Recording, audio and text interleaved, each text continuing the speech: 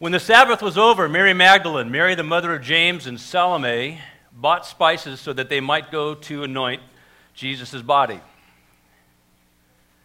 Very early on the first day of the week, just after sunrise, they were on their way to the tomb, and they asked each other, "Who will roll away the stone from the entrance of the tomb?" But when they looked up, they saw that the stone, which was very large, had been rolled away. As they entered the tomb, they saw a young man dressed in a white robe sitting on the right side. They were alarmed. "Don't be alarmed," he said. "You're looking for Jesus, the Nazarene, who was crucified. He is risen. He's not here. See the place where they laid him. But go, tell his disciples and Peter, he's going ahead of you into Galilee. There you will see him, just as he told you." Trembling and bewildered, the women went out and fled from the tomb. They said nothing to anyone because they were afraid. This is the shortest version of the resurrection account in the four Gospels. And as you read the other three, you'll fill in more details. But this really gives us a very efficient, kind of an executive summary about what happened. It was just another day for this angel. Oh, what? What are you so afraid about? He's not here. Why would you think he's here? Go tell his disciples and Peter. Well, why Peter in particular? Because you remember Peter had denied Jesus. And Mark was a protege of Peter. So in this gospel, he wants to make it real clear that Jesus wanted to reconcile Peter to himself. The part that grabs me is verse 8. Trembling and bewildered. Have you ever been trembling and bewildered? Involuntarily. Most people who get up here to speak kind of feel like that. Like, I can't believe I'm up here. And bewildered. You might be saying or doing things that make no sense to you because you're trying to figure out where you are, where to begin. To be trembling and bewildered means to be in a state of complete upset. Everything is upside down. You're trying to make sense of something that makes no sense at all. And having been given these instructions by this eminent presence, what they came to realize later was an angel, they immediately didn't do it. They were that rattled. They said nothing to anyone because they were afraid.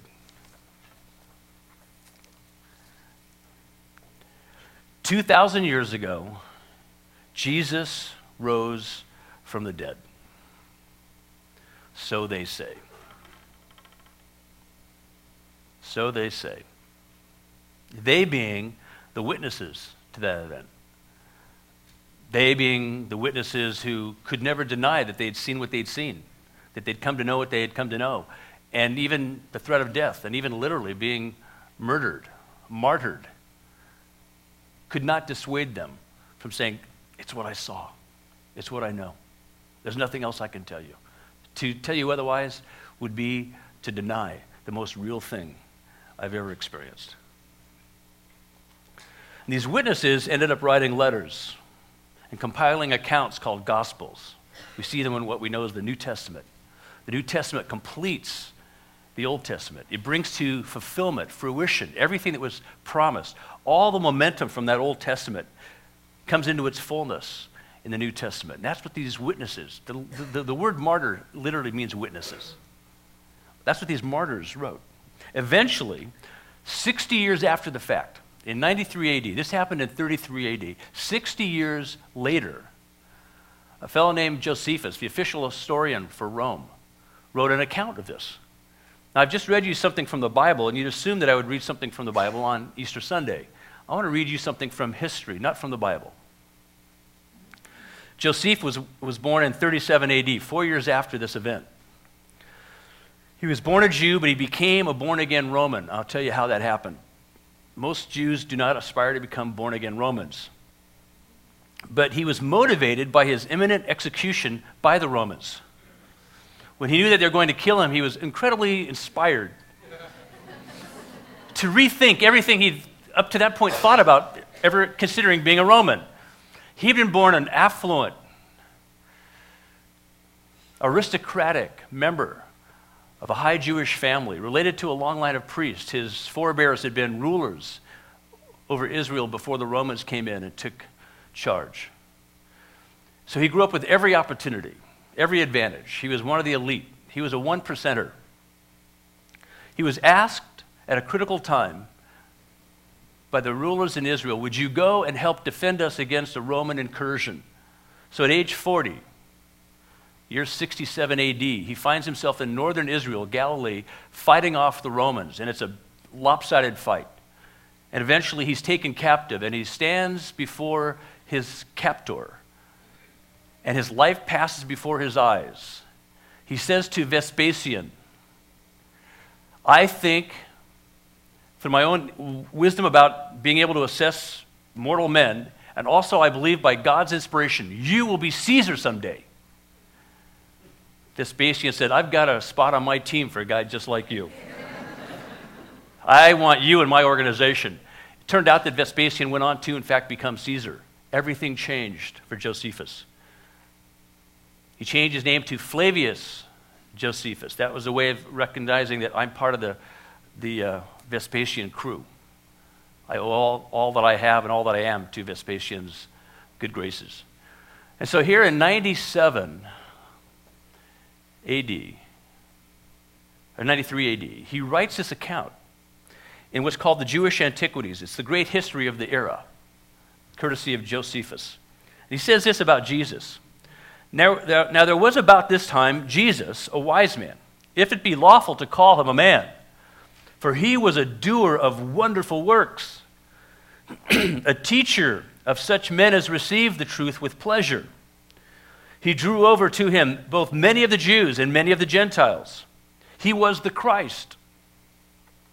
And when Pilate, at the suggestion of the principal men among us, had condemned him to the cross, those that loved him at the first did not forsake him. For he appeared to them alive again the third day, as the divine prophets had foretold these and 10,000 other wonderful things concerning him.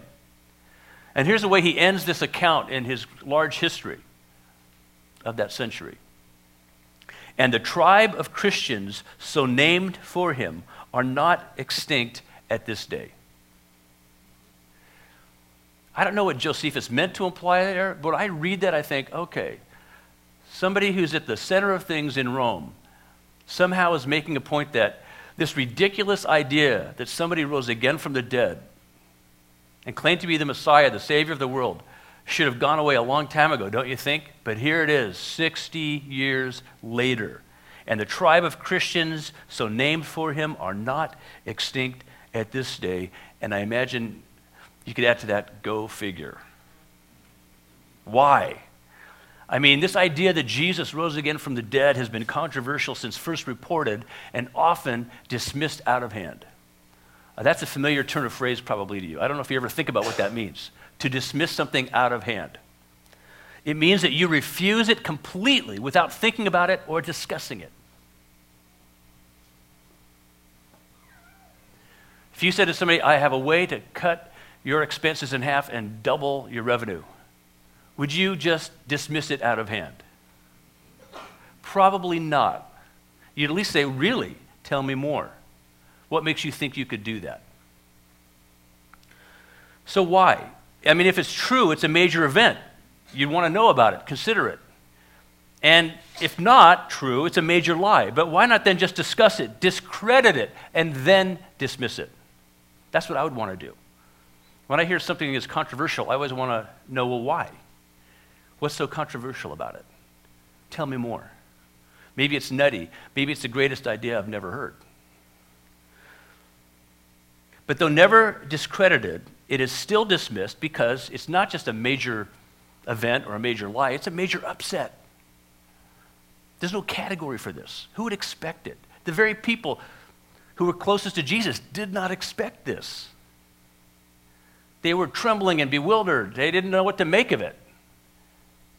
They were as shocked as anybody about this event. Over the years, I've noticed that those who dismiss this event don't do it based on fact. Now, we all like to think of ourselves as being fact-based people.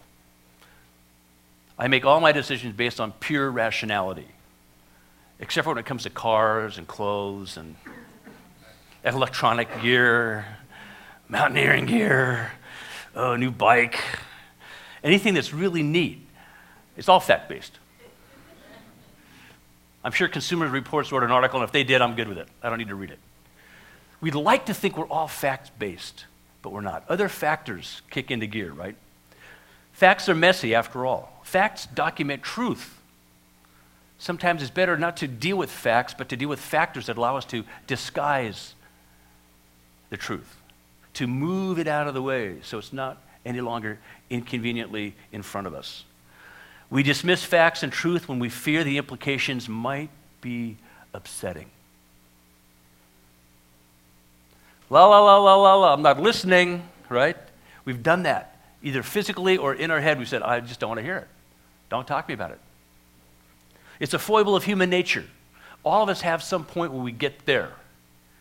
We just don't want to listen anymore. We don't want to hear it. Even if it's true, I don't want to know. That's why denial is the most popular state in the Union after California. You think about that. We like to live there. It's got its uses. Unfortunately, it's also got its limits, especially when really important things are at stake, like your present and eternal well-being. And so we deny, we dismiss, we diminish Jesus' resurrection based on factors like religion. I've got a religion. Culture, my culture doesn't allow for that. Ethnicity, we don't do that. Political ideology, nobody I know does that. Personal immorality, that would be inconvenient if I did that. But not based on facts. Factors, not facts. Factors, all important in their own way, but none more important than Jesus, who, if it is true that he rose from the dead, is the way. Nobody gets out of this world alive but Jesus. If it's true, I want to know. If it's not true, I want to move on. I want to get to the heart of it. When I was a younger man, I was so tired of hearing people talk about Jesus. I was so turned off by the hypocrisy of church. And I didn't even go that often. In my house, it was a big argument between whether you were Catholic or Protestant. Neither one went to church. And if you pressed them on it with all their good intentions, well, what do you believe about Jesus? Well, I don't really believe anything about Jesus, but I'm Protestant. I'm Catholic. But I don't really believe it, and I don't go, but you really should. Maybe you've experienced that too. But I wanted to get to the heart of it, so I started reading everything I could to say, what is going on here? And I found, over time, it got to the heart of me. And instead of being able to move on, I moved in. He moved in to my heart. And I said, I'm so glad I stopped to take a look at this. Nobody had ever told me this before. I'd never heard this before. I'd seen the weak, diluted, cultural, irrelevant version of this. I'd seen the hypocrisy of people who didn't even know that they were being hypocritical. Because I found out that all of us are hypocrites. And by God's grace, hypocrites get to say, oops, my bad, I repent, I confess, and they get to move on. If you don't even know that, you're stuck in your hypocrisy and you have nowhere to go. It's like a bad date that never ends. So when people look honestly at the evidence, they're very often very surprised. This was Francis Collins' experience. Perhaps you know the name Francis Collins, currently head of the NIH, National Institutes of Health. He thought it irrelevant and irrational that anybody would believe in Jesus, assuming that Jesus could be God. Ridiculous that anybody needed that kind of a thing.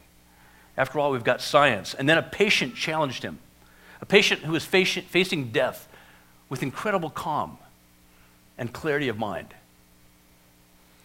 And so his life was changed, turned upside down, or more accurately, turned right side up. I want to read you an interview with Francis Collins out of It was done by CNN. He starts out by saying, I'm a scientist and a believer, and I find no conflict between those worldviews.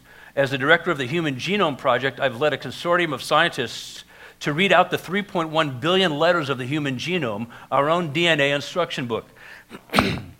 As a believer, I see DNA, the information molecule of all living things, as God's language. And the elegance and complexity of our own bodies and the rest of nature as a reflection of God's plan. And then he goes on to say, I did not always embrace these perspectives. He didn't grow up hearing this. He grew up with people, parents and others who said, that's ridiculous. Avoid it.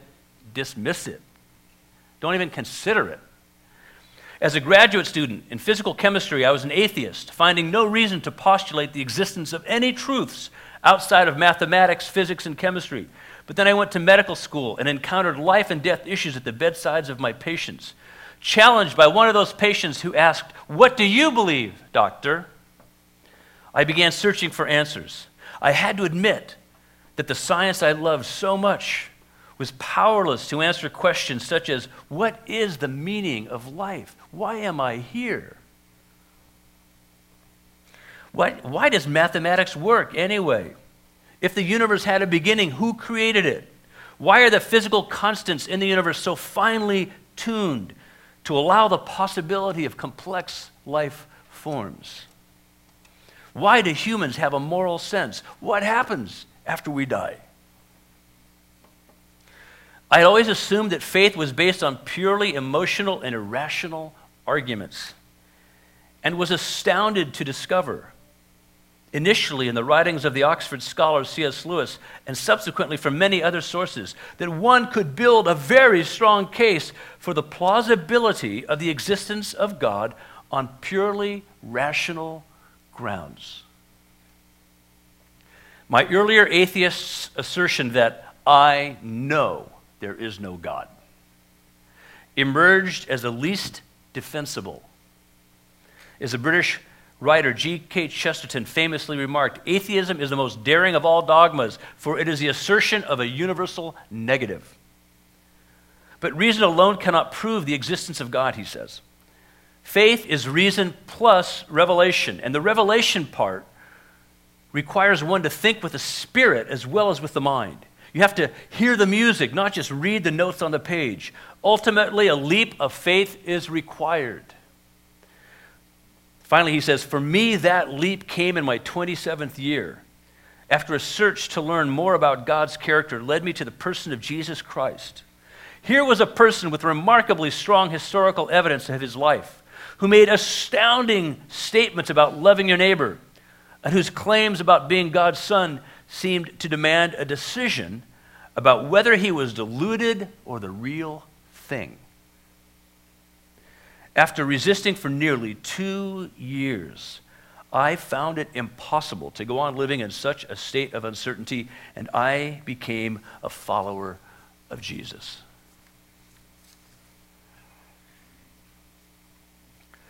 Today, I want to give you an update on the status of Jesus' resurrection. His tomb is still empty. That's the soundbite version. His tomb is still empty. And yes, there are people who still deny it, but there are many, many people who are living and dying for it, for him. So today we're not gathered to pay tribute to his past. We haven't gathered here on a beautiful spring Sunday morning to pay tribute to a dead guy. We're long past the time that anybody would have personally known Jesus, like those dear women who went to honor him and to pay tribute to him. We're not here to honor his past, to pay tribute to his past. We're here to give testimony to his presence. That's what brings you here today. That somebody is here and you got dragged along with them thinking you were just going to get to go to brunch.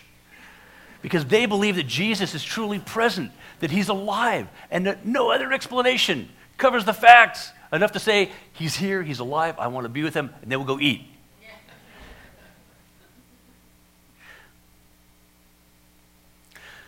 Don't be shocked if you're the guest of that person when before you eat and you're finally ready to eat what you've been waiting for all morning, and they say, can we thank God for this? Why? Because they can't imagine not thanking God for everything. Their whole life now is an experience of gratitude to the God who came looking out for them and looking after them and reaching them. The same God who's looking for you and reaching for you, who cares about you, knows you better than you know yourself, and loves you in spite of what you think he might think about you. Nothing has changed in the way of facts. No new data has altered the evidence. No new insights about human nature or the meaning of life have been revealed. In 2,000 years, nothing has changed about the facts that present themselves to us and that compel us to take a first, second, or third look. He was crucified, certified dead, buried, guarded by pros. This is an important fact. Professional Roman soldiers were assigned on pain of their own death to guard that tomb to make sure that nobody messed with it, because this is a very dangerous political person. We want no monkey business. We'll see you in 3 days. But God resurrected him from the grave. And so these women show up saying, "You're kidding me." How could I tell anybody that? I don't know what I'd tell them. Where do I begin? In spite of 2,000 years of human history, Jesus' resurrection is still challenging us. Here's why. After 2,000 years, all the data still points to and reinforces the facts. There's been only one documented perfect person in all of history, Jesus. There's been only one person expertly and certifiably killed, buried, and then resurrected, Jesus. There's been only one person whose claims, whose personal character, whose physical resurrection from the dead perfectly aligns. There's no discontinuity between what he said and what he did. One person. Guess who? Jesus. There's been only one person who fulfilled 300 prophecies concerning his birth, his life, and his death. One person, Jesus. There's been only one person worshipped as God across every possible human boundary. If you could go to church instantaneously everywhere in the world where people gather in the name of Jesus, you would need hundreds of translators at your elbow to help you understand what was being said. But in a way, you wouldn't need them at all. You just look at the faces of these people and the joy and the relief and the confidence and the compassion would overwhelm you. They'd speak volumes to you. In whose name is that being done? One, Jesus. There's been only one person who claimed to be God and quieted his critics. There's been only one person whose words are treated as the word of God himself. And so the fact is that Jesus fulfilled God's vision to redeem this world at all costs, whatever it took. He succeeded, and now he lives and reigns supreme over all creation. So, today, I simply want to remind you that no matter what you might have heard or believed to the contrary at this moment, Jesus is alive and on the move in this world. I just want to give you fair warning. I want to give you fair warning that you can't get away from him because he's everywhere. He's alive, and nothing can hold him back. He honors your personhood. He doesn't barge into your life, but he will keep knocking at the door of your heart in the most unlikely ways, at the most unlikely times, and you'll find yourself saying, "Can I not get away from this guy?" And the fact is, no, you can't. Why would you want to? And so he's here too this morning, stirring up our hearts with the good news that he's with us. He's calling out to us to look at the evidence afresh and to risk being surprised by it. You might be here today as a cultural Christian, a bit complacent. I mean, you believe this. You consider it a traditional part of your cultural heritage, but really functionally it's passé to you. It's like, yeah, so what? It's an interesting thing. It's a footnote to my life. I have respect for it, but really it doesn't really fit anywhere. It's like a hood on my car. It's not really a functional part of my car. It's like something on my shelf that I look at, oh yeah, I got that trophy when I was in 8th grade. But maybe it's functionally passé. And for you, it requires you taking a closer look, because I believe you're in for a very big surprise. You've grown up in every other part of your life. You've become very sophisticated, professionally, socially, probably intellectually, emotionally, economically. Become sophisticated spiritually. Catch up with your life. Let your soul catch up with the rest of your life. Let your spirit become as informed as your mind is about a lot of things in this life. And watch your whole life be transformed in that process. Now, there's other people for whom this is passé who assume that it's merely a religious myth. It's never been part of their background. It's not part of their experience, and they just assume it's a myth. It's a myth. It's an irrelevant myth. I feel sorry for them, so I don't say anything bad about it, but it's a myth. You've met these people. They find out what you believe, and they give you this skeptical look, a pained expression, that condescending, disdainful tone of voice. Surely, you don't know. But you seem so intelligent, savvy. You seem just so, I don't know, normal. How can you believe this stuff?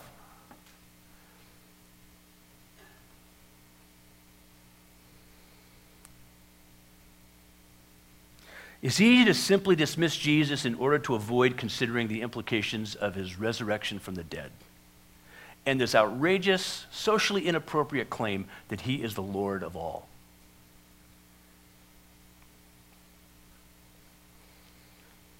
So I challenge you to look yet again, or perhaps for the first time, to look thoughtfully and honestly at who he is and what he has done.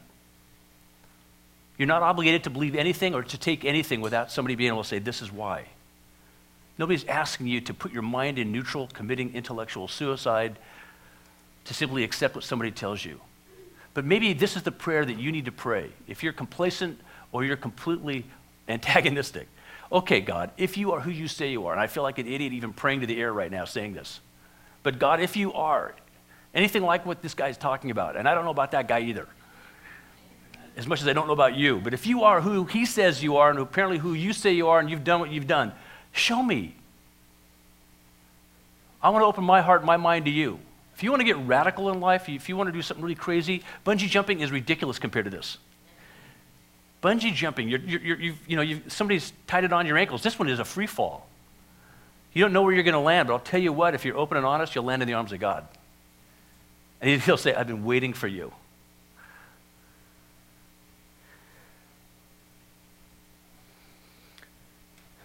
Musab Hassan Youssef was the last guy on the planet to think he would ever need Jesus.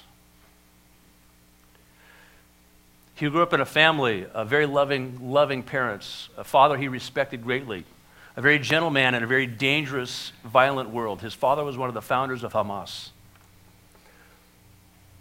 And though he supported all the agenda of Hamas, he himself was a very gentle man, and so Musab grew up in that family. He respected no one more than his father. He became a foot soldier in Hamas.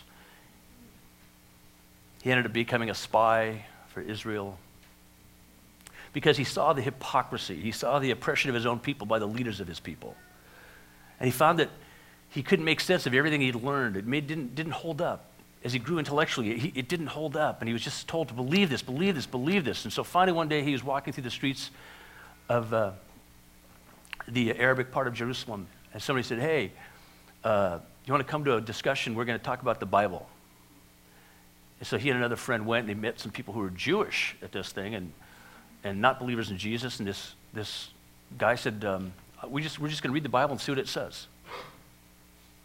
And so he started doing that in 1999. And he couldn't believe what he read. He couldn't believe what he saw. The first thing that shocked him was Jesus. He didn't know anything about Jesus. He heard Jesus referred to as a prophet, but he'd never read anything about Jesus. And he heard Jesus saying things like, love your enemies. God loves you. He's saying, what? It made him go and study the Quran more intensely.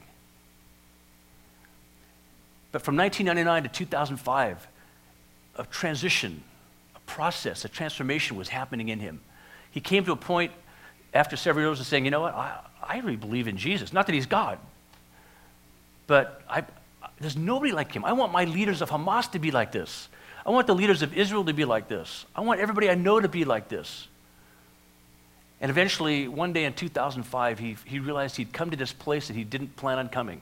He said, I believe that he's God. I believe he wants me to walk with him. I have no category for this. And he asked somebody, he said to this woman, hey, I need to do what Jesus did. I need to be baptized. Can you baptize me? She goes, yeah, I guess, sure. So he goes out off the coast of Tel Aviv on the beach there, beautiful beach, and he's baptized. And his life was radically changed. He found what he didn't know he was looking for. The most unlikely candidate to be a follower of Jesus, part of the tribe of Jesus. He told his family, and predictably, they disowned him. They didn't know what to make of it. He wrote a book called Son of Hamas. If you want an incredible read, read this book, The Son of Hamas. Believing that Jesus lives means believing that life makes no sense without him. That's what Mossab came to. That's what Francis Collins came to. That's the point I came to. That's the point that many of you here have come to. Or maybe you're coming there and you're going reluctantly, but you know he's calling me. I don't have any category for this. Remember, he's a category of one. You shouldn't have any category for this. He is the category for this. So as you open your heart and your mind to him, you also will find that life does not make sense but for him. Life can be good, life can be bad. It only makes sense in him. I used to think that it was losers who became followers of Jesus until I started meeting people who had so much together, who out of that place of strength and momentum and being disciplined and moral and all the great things said, and I've come to the place when I realize it's not enough. I come to the place where I realize I need Jesus. That was shocking to me. I was ready for the down and outer. I never knew that up and outers needed Jesus too. He's not just for the 99 or the 1, he's for the 100% of us. And so if that describes you, then this is a special day for you to thank God for the life he's giving you, because it's a gift. You don't earn it. You can't buy it. You're not born into it. It's a gift we all receive by faith in his name. In fact, you can hardly find words to express it because your gratitude and joy for this gift of grace is so great. With all the beautiful songs, the ceremonies, the symbols of Easter, they only scratch the surface when you start to walk with God because you realize, he's so big. How do you properly thank him, praise him, reflect him? How do you get your mind around his word? You feel like a perpetual learner. And just as soon as you think you understand it all, you go, oh my gosh, kindergarten's over, I'm now in first grade. It's getting even more challenging and interesting. Why is this possible? Why is this great thing our joy to be able to walk with him one day at a time? Because he lives. And not only does he live, he loves. That's why we call him Savior, and that's why we call him Lord. His grace moves us from fear to friendship with him. His love and grace brings forgiveness and fills us with his Holy Spirit. And like Josephus, we find ourselves at the end of the day saying, and the tribe of Christians, so named for him, are not extinct at this day. And I'm so delighted to be part of that tribe. And I hope you are too. Lord Jesus, we thank you for this day, for what it means, for all in this day that points to you, your love, your grace, your triumph over evil, sin, death. Lord, nothing adequately describes us or defines us anymore. Not religion, not ethnicity, not socioeconomic status, not political ideology, not even our immorality. The only thing that adequately describes us now that we are in you, learning to live this resurrection life with you, is that we are now called beloved sons and daughters by you. For that we give you honor and glory and praise, and we thank you with hearts full of gratitude. And in Jesus' name we pray all these things. Amen.